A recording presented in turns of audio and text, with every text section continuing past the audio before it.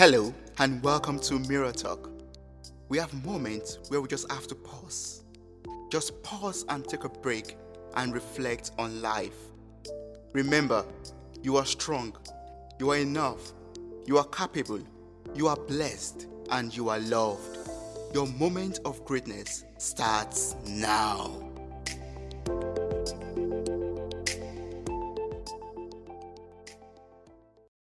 Today, I am delighted to have a friend who is going to talk about finance and investments. Due to her thirst for international exposure, deep business knowledge, network, and career development, she successfully attained an MBA from Carnegie School of Management, Purdue University, and GISMA Business School. How are you doing, Rebecca? Thank you, Toby. I'm happy to be here today. Thanks a lot for inviting me, and it's an honor to do this episode with you and share my knowledge with your followers and listeners. You have this amazing YouTube channel where you enlightening us about finance. Can you tell us about, your work and the inspiration behind this channel? So my YouTube channel it was born out of a deep desire to actually enlighten people about personal finance.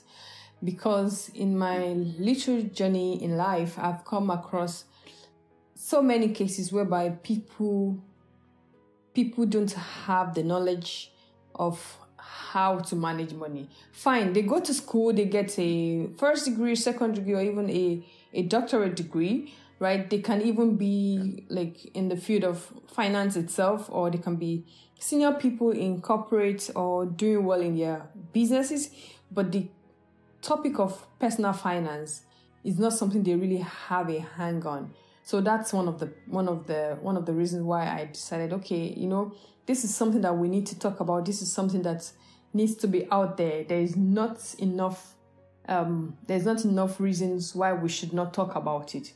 And because talking about money it's kind of in the actual world is still a little bit absurd. Like, people are shy to talk about the state of their money, the state of their finances, because they might think somebody would jeer at them, or say, looking down at them or something like this. So I think it's actually a difficult topic, and I just believe that someone needs to take the bull by the horn and talk about it, because it is when you talk about it that you can educate people, and when you educate people, you are able to help them achieve what they want to achieve. And there is a saying that also says that when you educate a woman, you educate a nation.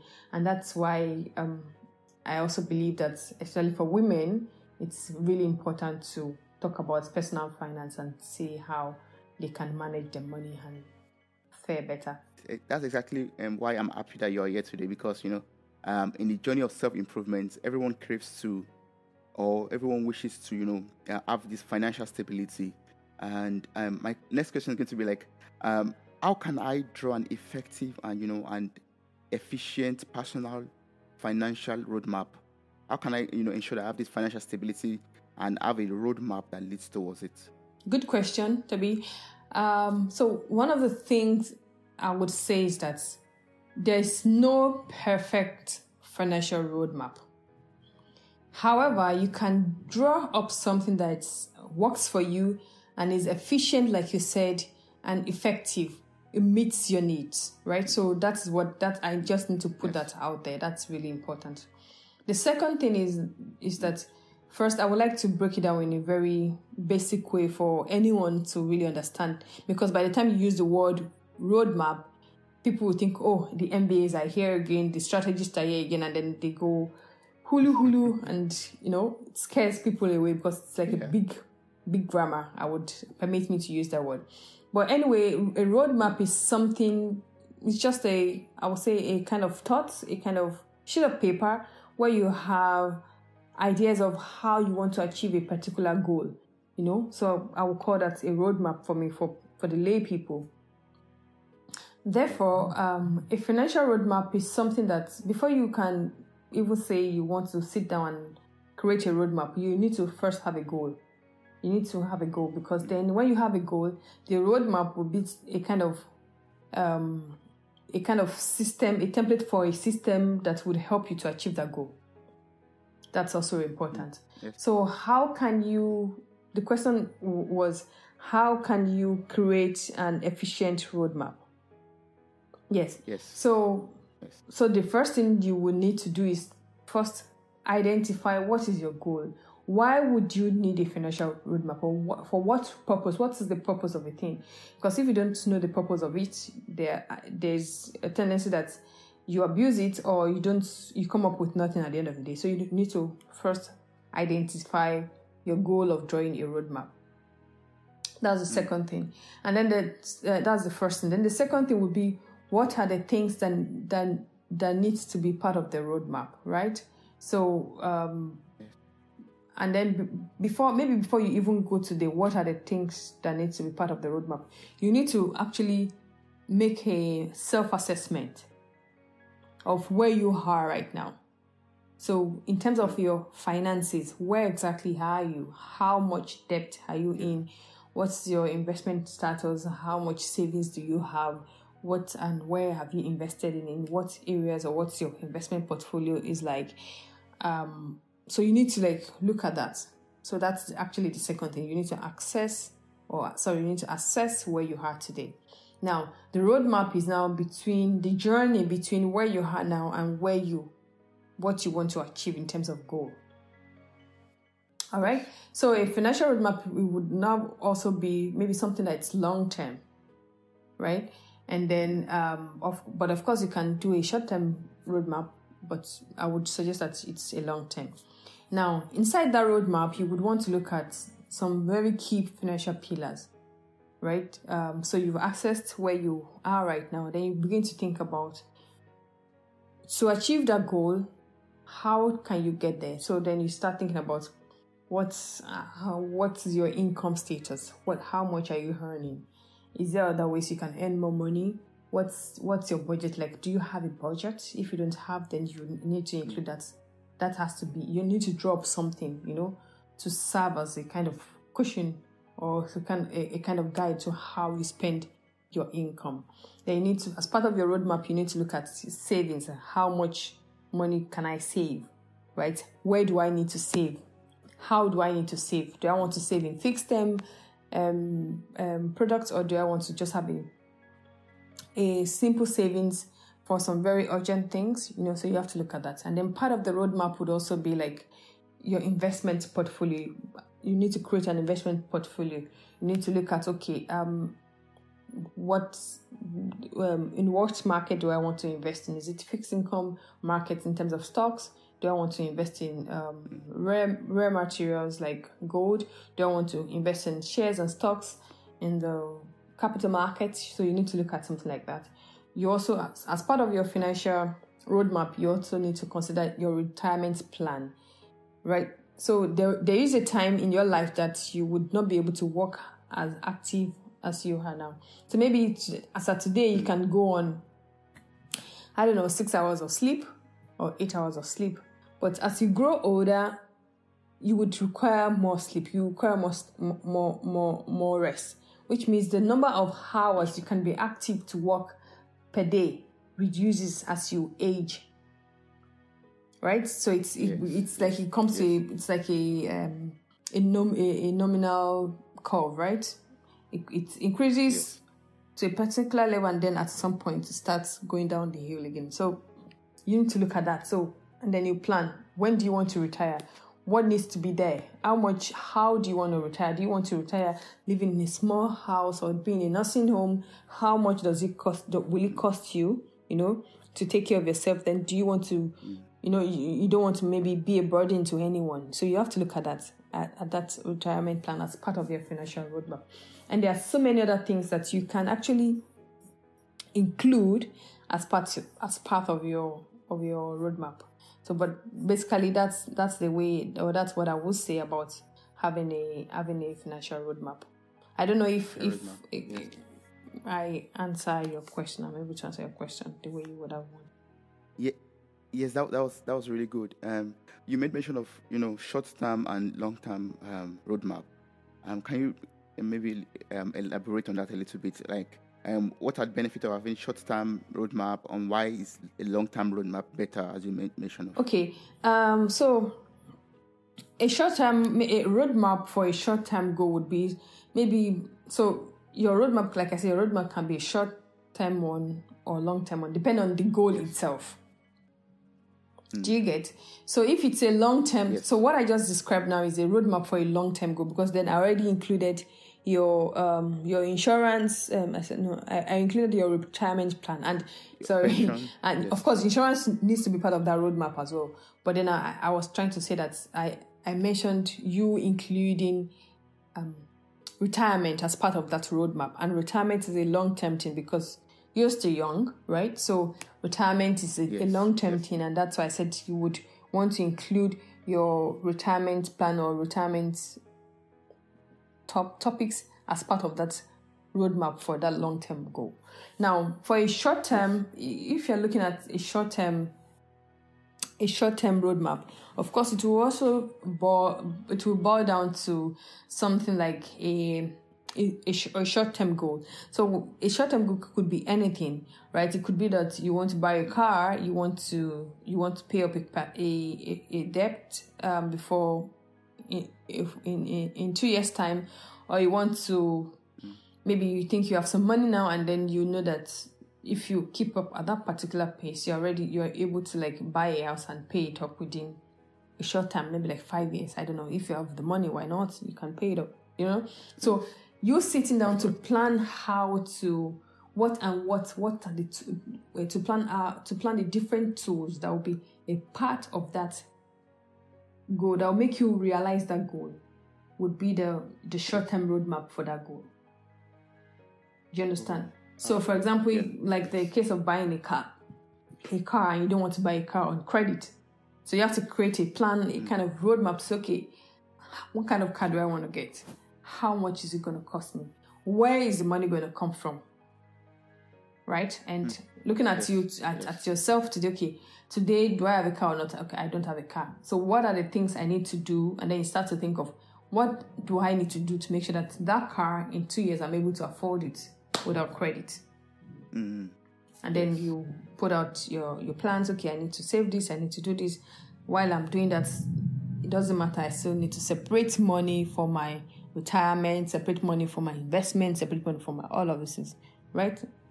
But then you look at, okay, how can I work on this short-term goal? Then you create a roadmap of how you want to achieve it. You made mention of all of these plans now, and one thing that involves, one thing that it includes is saving money, saving up that fund, saving up that your income or part of your income, just to ensure that your roadmap or what you set as a goal for yourself is being achieved. So I think I've already asked this question during one of your YouTube live, but I would love you to enlighten me more on it.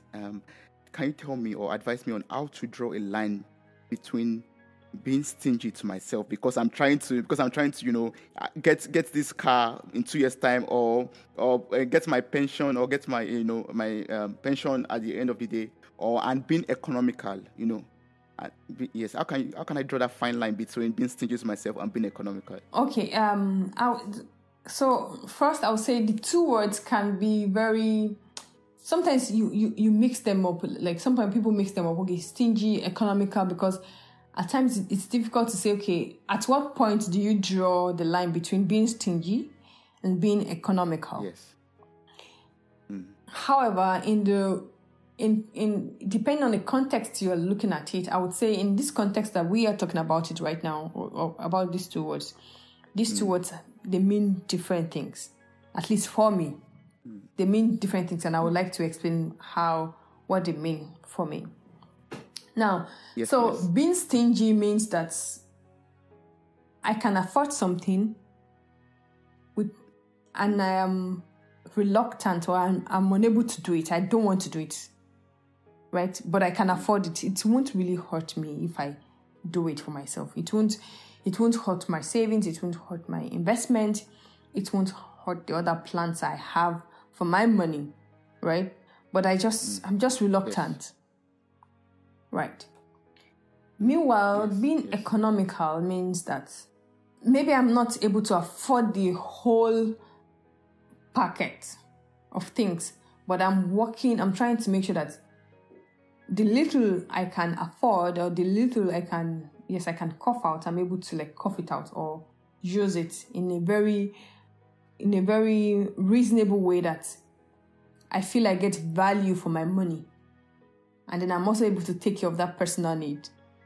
So it's not from a place of, okay, I can afford it and I'm not doing it. Rather, it's from a case of, I cannot really afford it, but I cannot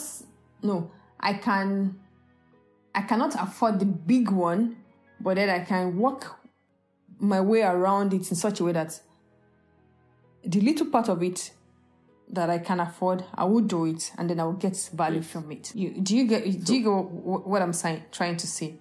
So, for example, maybe I book for myself every month massage to go for a massage every month, and then based on my income, I'm like, okay, yeah, I think once a month is fine, and I'm able to, maybe it's just like 1% or 0.5% or even 0.005% of my income.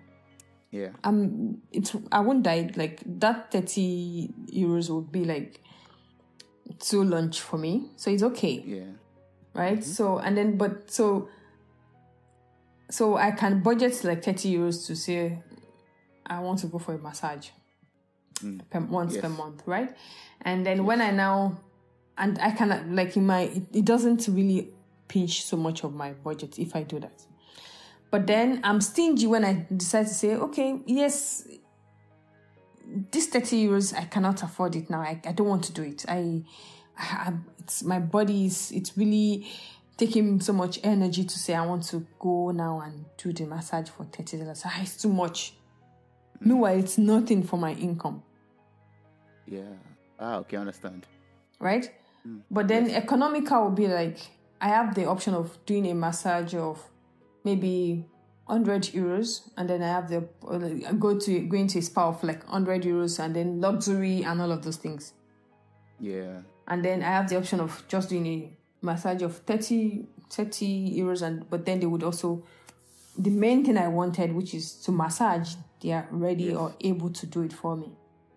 So now I cannot afford the spa thing, which is 100 euros, which is fine, but I can afford why I'm going to the spa is because I wanted a massage, and I can actually go to another place for that massage, and then let's go the spa experience right now, but then pay for the massage right now. So that point is me being economical. I'm not going for the expensive one. I just picked out the most basic, most valuable thing for me at that point in time of my life, which is the massage, and I went for the massage and I paid for it and I got it, and that's okay. Yeah. Right. But then I'll become stingy when I'm like, oh, no, I cannot even pay for that $30 or 30 euros massage. Yeah. Even though you can afford it. Yes, even though, I can afford it easily, and it doesn't, I actually also need it because, maybe based on the kind of work I do, I just need that extra thing to make me more relaxed, to make my nerves, my body, my muscles more relaxed. Yes. That's awesome. I mean, thank you so much for this illustration. You're welcome. It makes me picture it very well. As in, it makes me understand it in a much more easier way, because being stingy to yourself means you are denying yourself of some things, even though you can easily afford to do it for yourself. Yeah, and it doesn't hurt you. It doesn't actually really hurt your finances. If it would hurt your finances, then it's a problem. But if it will not hurt you, like if it doesn't stop your savings, it doesn't hurt your investment and this and that, then why not? Yes. So it's just the reluctance of wanting to do it, but it doesn't hurt you. Yeah. Wow. Yeah, nice. Thank you. You're welcome. Picking up from going to the spa. In a previous episode, a friend of mine was talking about impulse buying and how avoiding impulse buying could save you a lot of unnecessary debts. So do you have some tips on avoiding on how can I avoid being in debt? How can I avoid being in debt? Okay. Yes. Good question. Thank you. Yes, your friend is right. Impulse buying is one of the main reasons why people go to debt.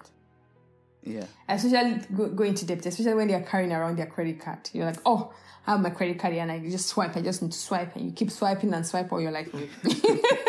Yeah. Until your account is empty or something. Yes. Yeah. And then even the credit limit they have swiped everything off. So impulse buying is a major thing that causes people to go into debt. So the other things that makes people go into debt is like,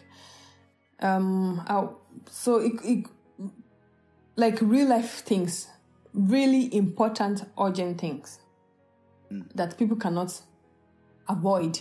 Things just happen. So for example, maybe somebody just hit his car or something, and maybe the insurance the person has doesn't really cover the own damage he did, just the third party. So the car has to be repaired. And then if he doesn't have money to repair it now, but needs to repair it anyway, then it could lead into going into debt. So there are genuine reasons why people go into debt. So that's an example of that. Or maybe, for example, we are blessed. We live in Germany where you have like a social kind of healthcare, and once you contribute to the social security system, you have access to at least the basic healthcare. You're taken care of. You can go to your doctor and all of this. But in some other countries, for example, in the US, in Nigeria, the case is not like that. The cost of healthcare in those countries are not little. They are high.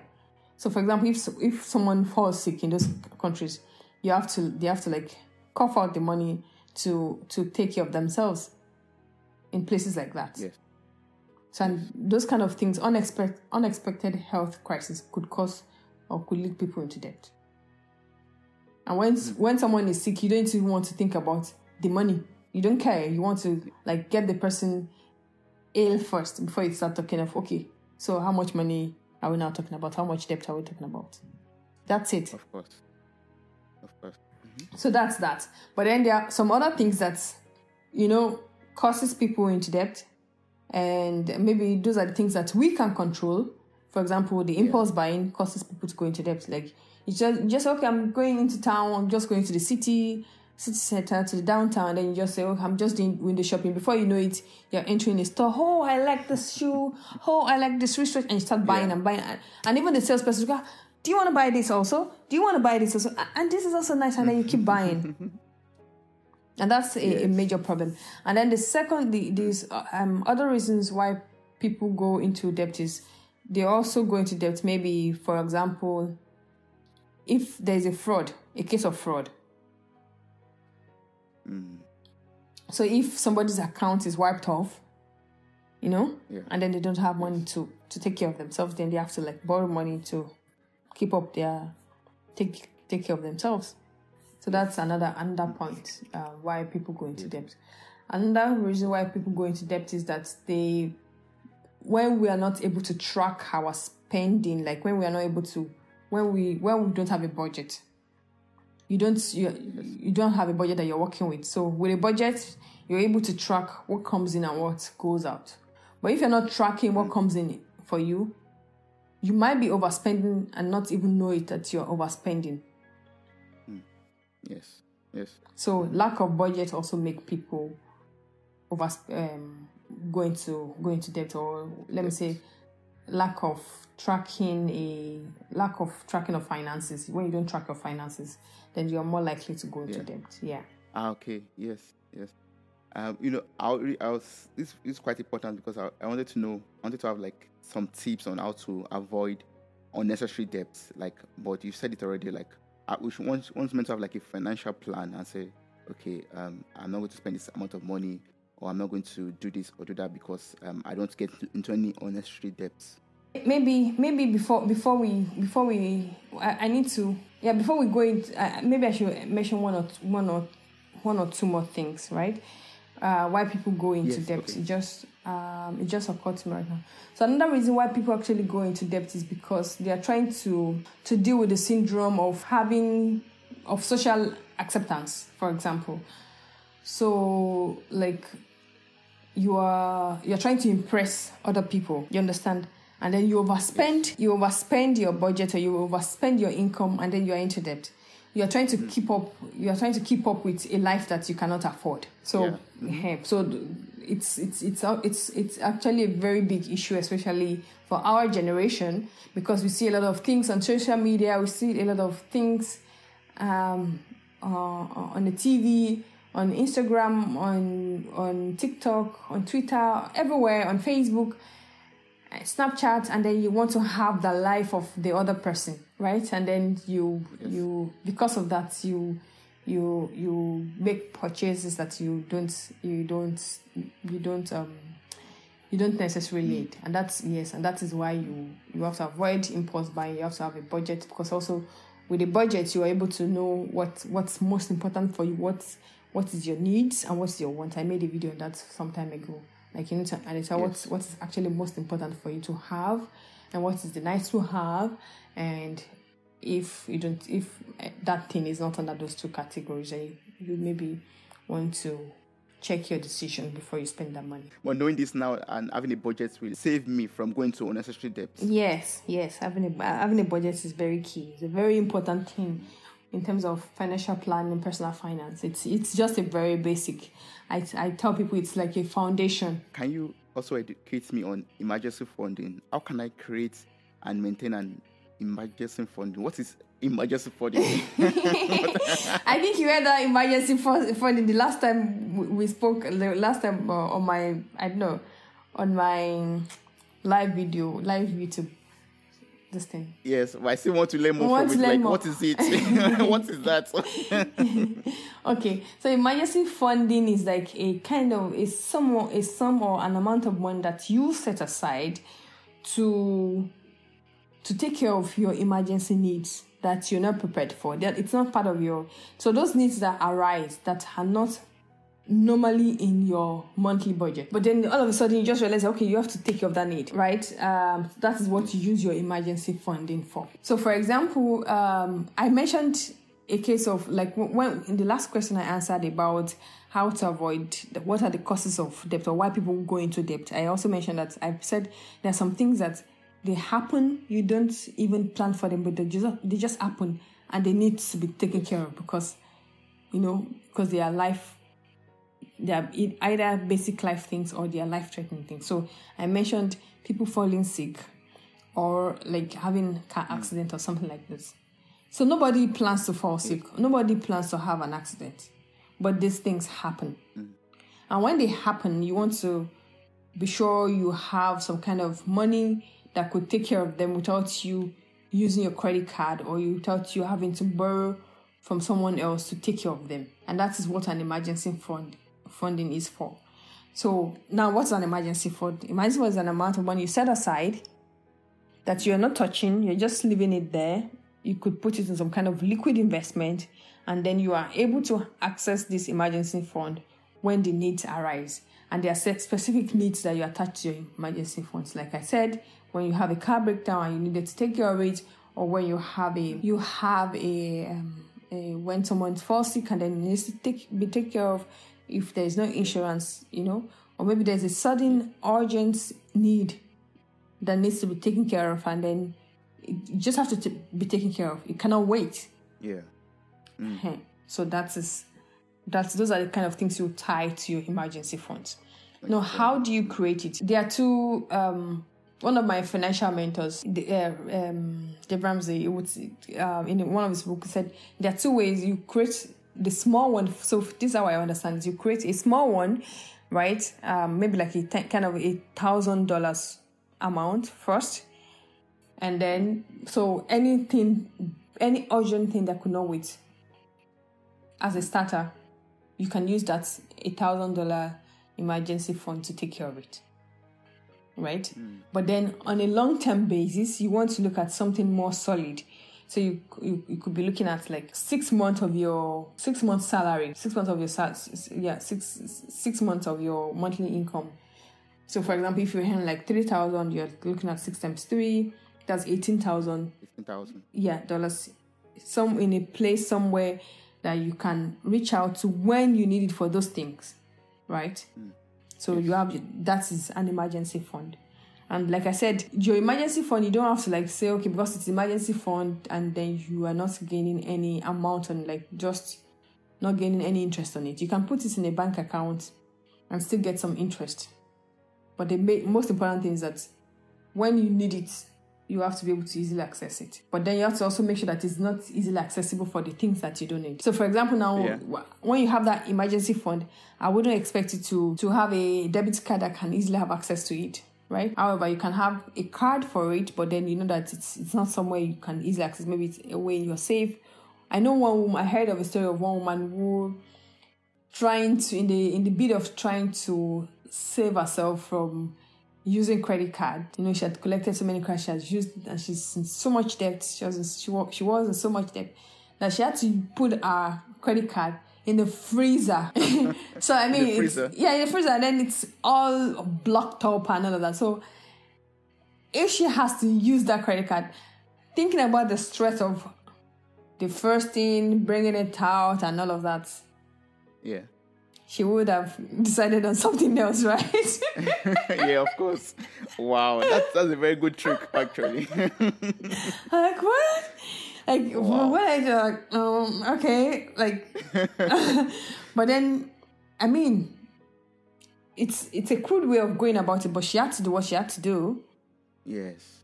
And I cannot beat her for it, for doing that, because she really needed to get out of debt, and she really needed to like cut that habit of just spending on a credit card. The only way that she could go about it was doing that process. Okay. So back, cards. Yeah. So back to the emergency fund thing. So I said that you make sure that you don't have any card that will give you easy access to it, but then you have something that when you need it, you are able to access it.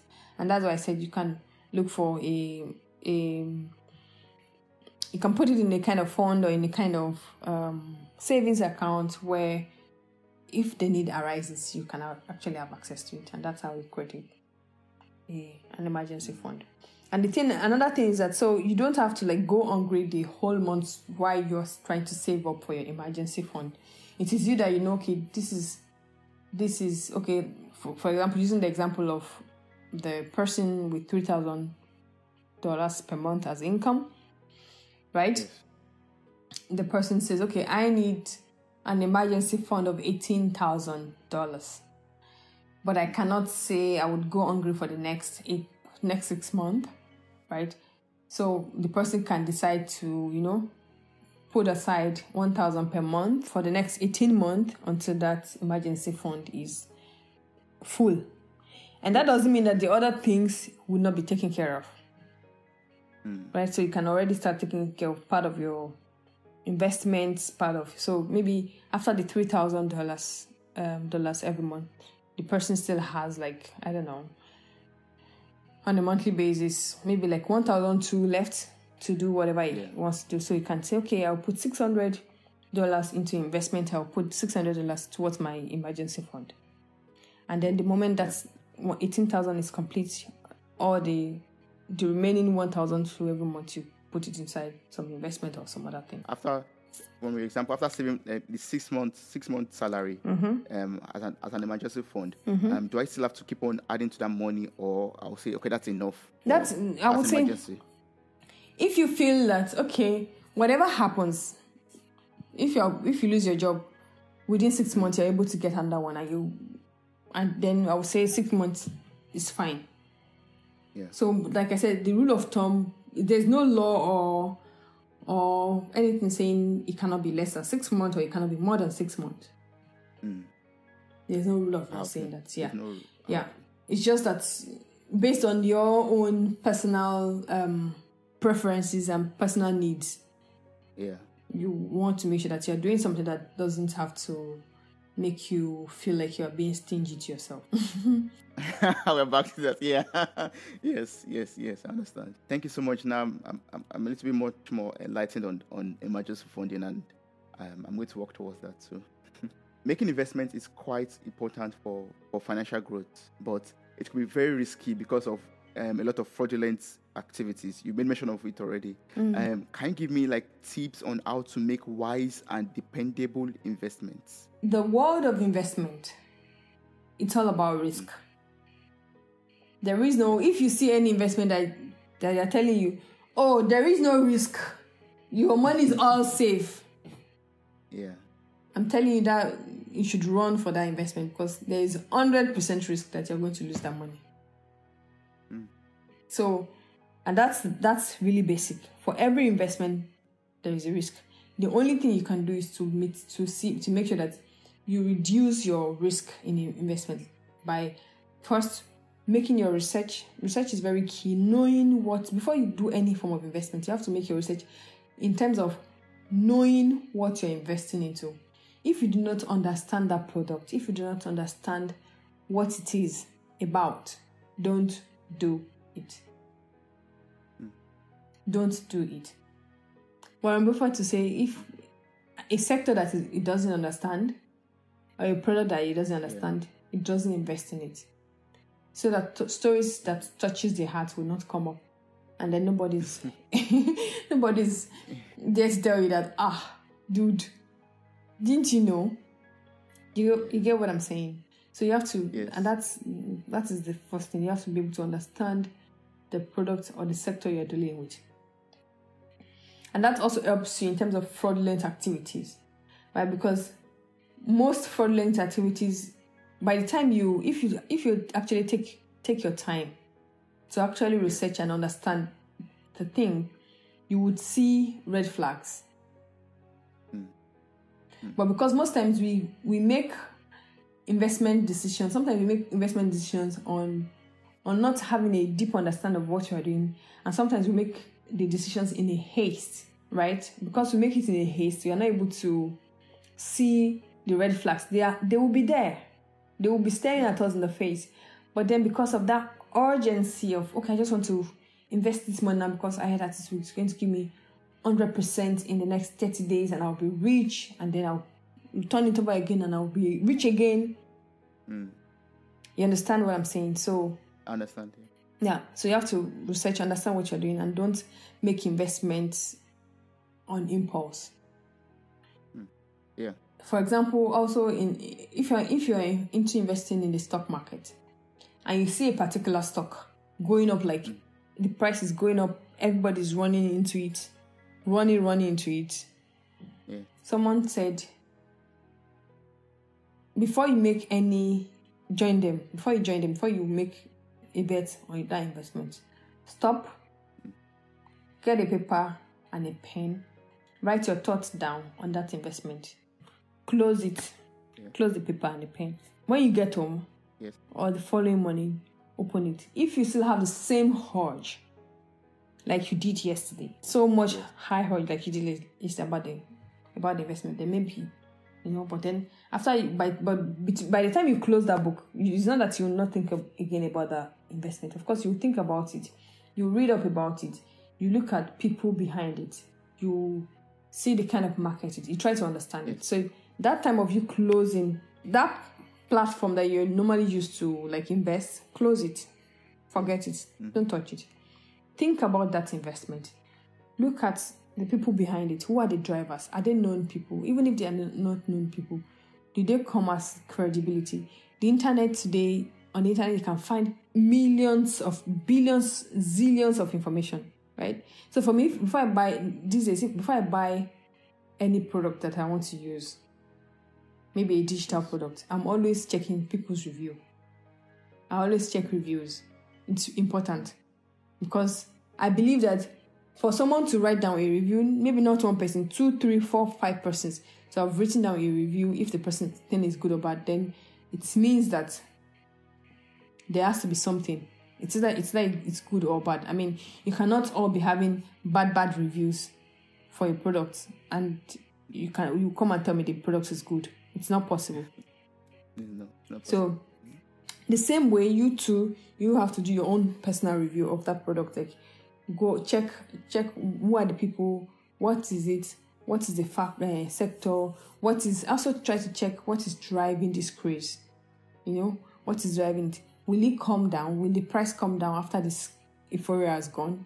Those are the kind of things you look at. The following day, you open the book again and see if you're still interested in putting your money into that thing. If you still have the urge to put your money into it, then it's okay.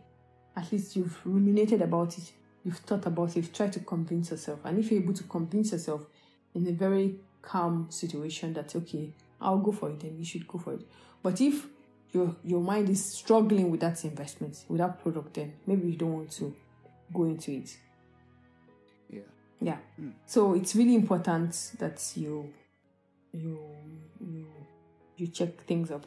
And that's why, for example, in the MMM case that happened in Nigeria, and so a lot of people actually made money out of it.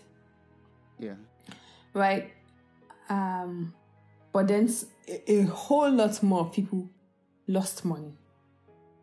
And maybe that's the other thing I should mention, which I think is really important, is that in investing, don't invest just on emotions.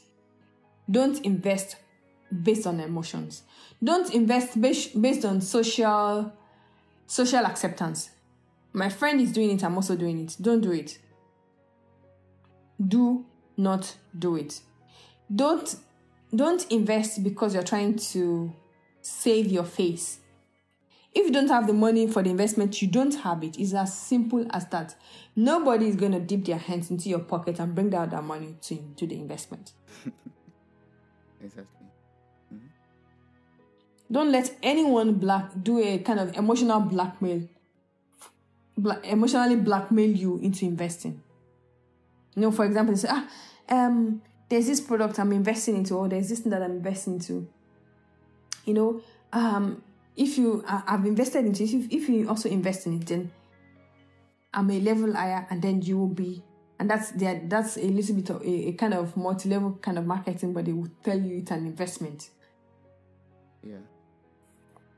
And then because maybe the person is now maybe your friend or your family, and because you're trying to feel mushy, it's my family, it's my friend, I don't want to hurt the person, I want to support the person. Go and look for that way to support the person. Don't support the person by throwing money away. Yeah, that's true. No, don't do that. Don't invest based on emotions. So I'm not saying that you should not look at your intuition, your gut feelings. If you're a Christian, when the Spirit tells you things, right? I'm not saying you should not do that. But also look at the figures. Look at the logic behind it. Yeah. Another thing is about investment is that another way you want to make sure that you're making wise and dependable investment is that don't invest in something that does not have an asset behind it or a product behind it. What does that mean? Like what product? So for example, I'll go back to the MLM thing. Yes. Is it MLM or MMM? I don't know. MMM. MMM thing. So people, you invest your money, and then I don't know how it operated. I only heard about it when the thing almost blew, and I'm like, how did you people even get? How did you get about this? I'm like, what? Who did this to you people? How did you? Like brainwashing or something? Yes. How did you even get here? So, but then I realized. So when they were, I think the person that was telling me also wanted, I'm like, so I said, so what is the product? Like, if I drop this 100K now, am I going to get a product? Am I going to get a certificate? Am I going to get something? So there's no tangible products behind it. So nothing to hold on to. Yes. So it might not be tangible in terms of physical. It could be tangible in terms of digital, So for example, investing in stocks or investing in shares of companies, nobody's going to say, okay, this nobody's going to cut the company into pieces and they will give you, okay, this is your own part of the company. No. Maybe they will send you some share certificate and that's all you have for that company. But then you know that there's an underlying asset behind your investment, because if I put money, if you have a startup now, you have a startup, you have a company, and I say, okay, based on equity, I invest some money into the company. I know that I have 10% of that company. So there's an underlying value. So by the time you are doing your financial report on a yearly basis and you're getting profit, 10% of that profit after tax is mine. So that's an underlying value. What I'm investing is your company. I'm not investing in some kind of lofty ideas of, oh, okay, yeah, you bring money and then you go and look for 10 more people and then those ones will pay you and then those ones will now go and find that 10 more people and then they will pay. No, there's no underlying asset behind it. There's no underlying product behind it. Yes. But in the case of a share or a stock, right, getting something back from the company. So it's either I'm getting some dividend back when they make their profit after tax and there's money left, they'll pay me some money. Or after some years, the shares would have increased in price and I'm able to sell and then I get some money back. Yeah. So I'm investing in that. So I don't know if you understand. This is I don't know if you understand what I'm saying, but this is it's a very basic. It's really basic in investment. You don't invest in something that doesn't have an underlying asset or underlying value. Don't do it. And don't let anyone emotionally blackmail you into putting money where your heart is not. Don't do it. Don't let any family member, friend, church member, anybody, don't let them do it to you. The key word you have to, for me is research, make your findings. Don't be blackmailed emotionally or physically. Yeah. Don't invest based on emotions. Don't let anybody emotionally blackmail you into and don't do it based on social acceptance. Oh, my friends are doing it, I also want to do it. Don't do that. I've learned a whole lot from you this evening already. I've learned a whole lot from you at this moment already. Can you give me like some more practical tips on financial growth? Are there other things that you've not made mention of or I've not asked from you that could be very, very important or vital for my financial growth? You have to, for you to be able to grow financially, you have to be strategic about it. You cannot wing it. You cannot just say, okay, I'll just manage it. Anywhere I land is where I land. You just find yourself landing in the ocean one day or in the desert. Yeah, that would be bad. Yeah, so you cannot, That'd be very bad. Exactly. Yeah. So you have to you have to sit down and actually think about, and that's why it was good you asked that question about roadmap. You have to think about where you want to go to. What do you want? What do you want your life to be like? Like what do you want out of life? You understand? So I'm not saying that you build houses everywhere and then you lose count of the number of houses you have or something. No, I'm not saying that. It might just be like you have just one house, but maybe your investment is in so many other things, and then they bring returns for you, and you're able to use the returns to do what you want to do. So that's one thing. And then another thing is that it's not about you just growing, it's also about you giving. You understand what I'm saying? So you have to sow. You have to, it's not about just accumulating wealth to yourself. I mean, you're not going to, when you die, you're not going to go to the grave with the money. It's not going to be here at the end of the day. So of course, you also want to think about how to give back, even in that little space that you are. You want to look at how to give back, and that would help you in terms of financial growth. Because the more you do, the more you see ways to give back, and the more you actually give back. It's a law of abundance. More comes to you. Yes. it's a natural law of abundance. You would get more. Now, I'm not saying you should give out to this point of you becoming poor, but nobody even gives out. Like, you don't give out until you are poor. I don't know if that's true, but like, you will give out with sense, right? But yes, there's a lot of fruit in reward in giving out. So that's the second thing. And the third thing is that, like I mentioned before, is that you have to be strategic. You have to sit down and count your cost and losses. Like, count, where are you? Assess yourself. How are you spending? Think about it. Think about where you are. You understand? Because you can have all the lofty ideas of where you want to be, but if you're not really truthful about yourself and where you are right now, it will be difficult for you to actually work your way into that goal you want to have. The roadmap will just be there. The roadmap will be staring at you in your face. You will be staring at it in the face, and then you grow old, and then you throw away the roadmap because the roadmap will never comes. Yeah. You understand what I'm saying? Yeah. Yes, and that would be exactly, that would be really sad. So you want to look at that. And then another tip I would say is that you have to look at budgeting. You have to budget. Budgeting is really important.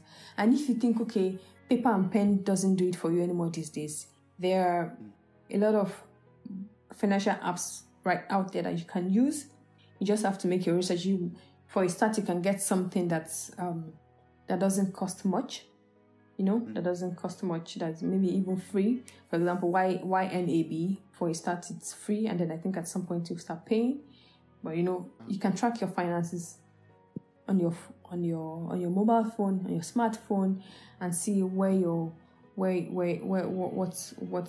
if you are staying with a budget or if you're out of your budget, right? And then you also have to. Another tip would be that you should have an accountability partner.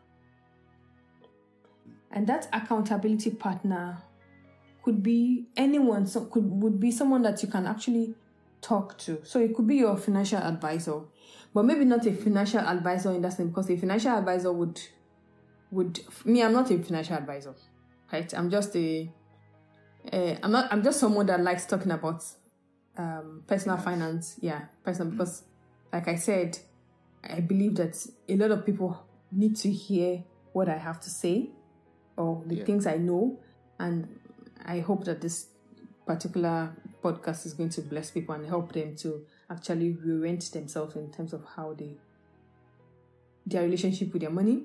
So I'm not a certified financial advisor. However, so maybe a financial advisor you have to pay the financial advisor for helping you to like structure your investment portfolio and all of this, and advising you, okay, you should do this time, you should not do this time, and right. Yes.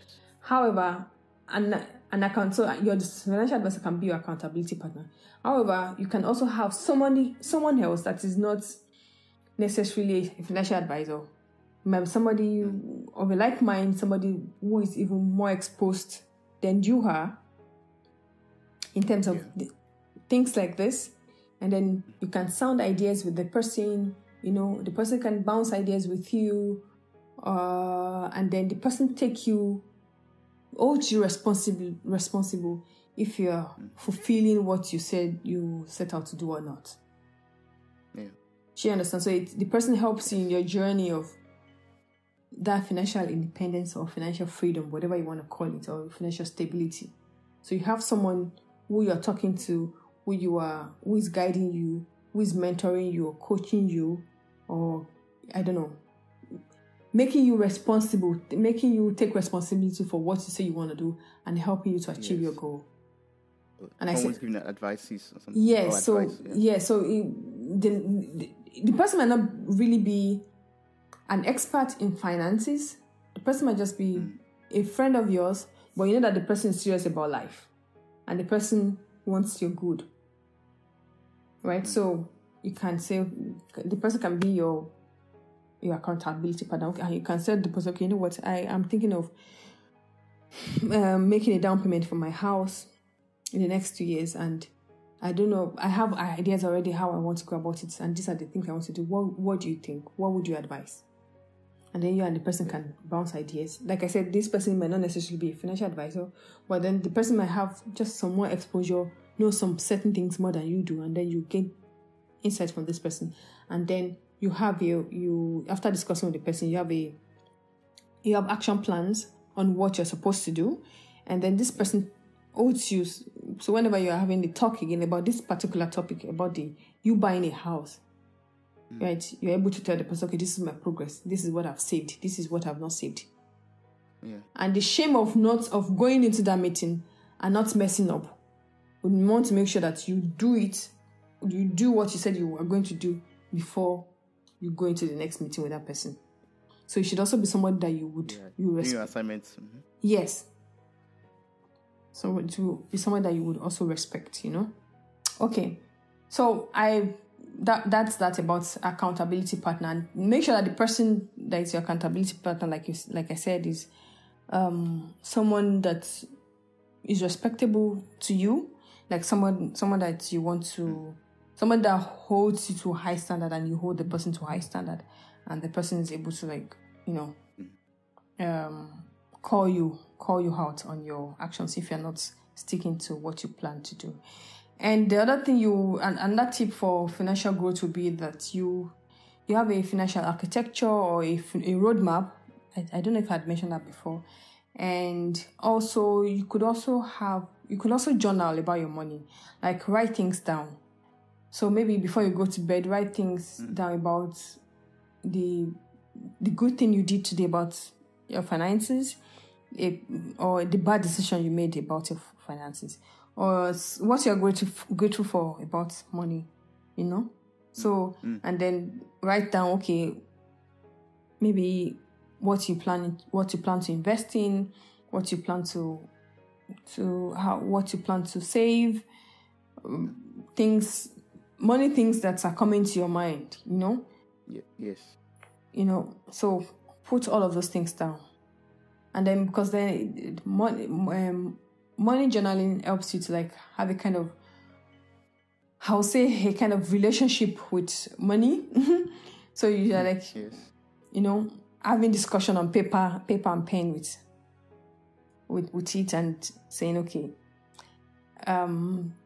today this was a very good decision that I overcame the urge or the temptation to buy this thing, although I was almost buying it, but I thought about what Rebecca said and I was able to control myself. I did well, and maybe you can gift yourself an ice cream, a small ice cone for winning that battle. And yes. So you should do that as well. Wow, that's a good tip. Yeah, those are the things I would suggest you do. I've learned so much from you already, and with this I can, improve my financial growth, or I can, work on my financial stability. Thank you so much. You're welcome. Thank you so much, Rebecca, for your time. Yeah, we're welcome. There are so many things we could actually talk about in terms of finances, but I think we could talk about it some other time. For example, today I didn't mention anything about the different ways you can actually pay off your debt. I didn't mention anything about insurances. People think, insurance is just a waste of money. I don't need it. They're just collecting my premiums.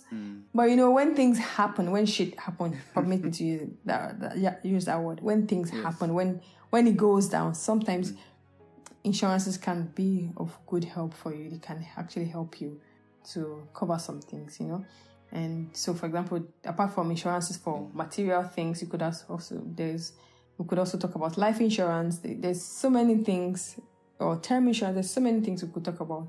Third-party insurance and all of those things that we could talk about. For example, in Germany, you are supposed to have a third-party insurance in case, so that when you break somebody else's things, you don't have to cough out that money from where it doesn't exist, but that third-party insurance helps you to take care of it, kind of, So insurance, we didn't talk about. We didn't talk about taxes today. There's so many things, like I said, that we could have talked about, but we just have to deal with the time that we have, and then hopefully, if we have some other time, I would be more than happy to come back again and talk more on specific topics. Yes, that would be great. And before the next time that you come back to educate me or educate us on more stuff, where can we find you? What are your platforms? I know you have your YouTube.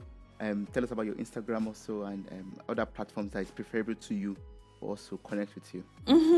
You can find me on IG. Just look for Finance with Buki on Instagram. But I have a YouTube channel where I talk about things like this, personal finance topics and career. And I'll be more than happy if you can check out my YouTube videos. And if you have any questions that you would want me to talk about, right? You can drop it in the comment sections of all my videos. I check it regularly, like every day. Once somebody drops a comment, I receive it. And then I can pick it up and then reply back, or I can actually make a video out of it or a topic out of it for whoever wants to have it. So, and I mean, it's free to subscribe on the channel and also click on the notification button. But also, if you want to learn more about how to go about your money, how to grow financially, how to achieve or attain financial stability, and you don't want to grow old and be thinking, my children are my investment kind of thing. You know what I'm saying? Yes. Yeah, you grow old, but you're able to also take care of yourself. In fact, you'll be a blessing to your own children and maybe to your grandchildren. So those are the kind of things I want to do, or I do on my channel. And you can find me there in those two places. And also, of course, you can connect with me on Facebook. Just type Bukola Obikunle. My surname is not so popular, so there are a few Obikunles out there. Just type for Bukola Obikunle. The finest girl amongst them is the person you would meet. Of course. But thank you so much. I mean, I'm going to make sure that I put all of this, your contact information in the show notes of the podcast. And everyone, it would be so great if you could connect with her on any platform of your preference and get to learn more from her or ask her more questions that we're not able to cover during this section. Yeah. Thank you so much, Rebecca. Thank you. Thank you so much, Toby. And once again, I'm Buki Rebecca Obikunle, and I'm really happy that you invited me. I'm really happy that I'm able to speak to your audience, and I hope everyone today can actually take one or two things away from this talk show. Yes, I mean, I've been able to take a lot from it, and I wish you all the best. Thanks a lot, Toby. Thanks. Thank you so much for listening to this podcast. I am eternally grateful for your time, your love, and contributions. You mean a lot to me. Thank you once again for listening and sharing with your loved ones. Don't forget to subscribe and follow this journey on Spotify, Apple Podcasts, and other platforms in the description. Stay blessed.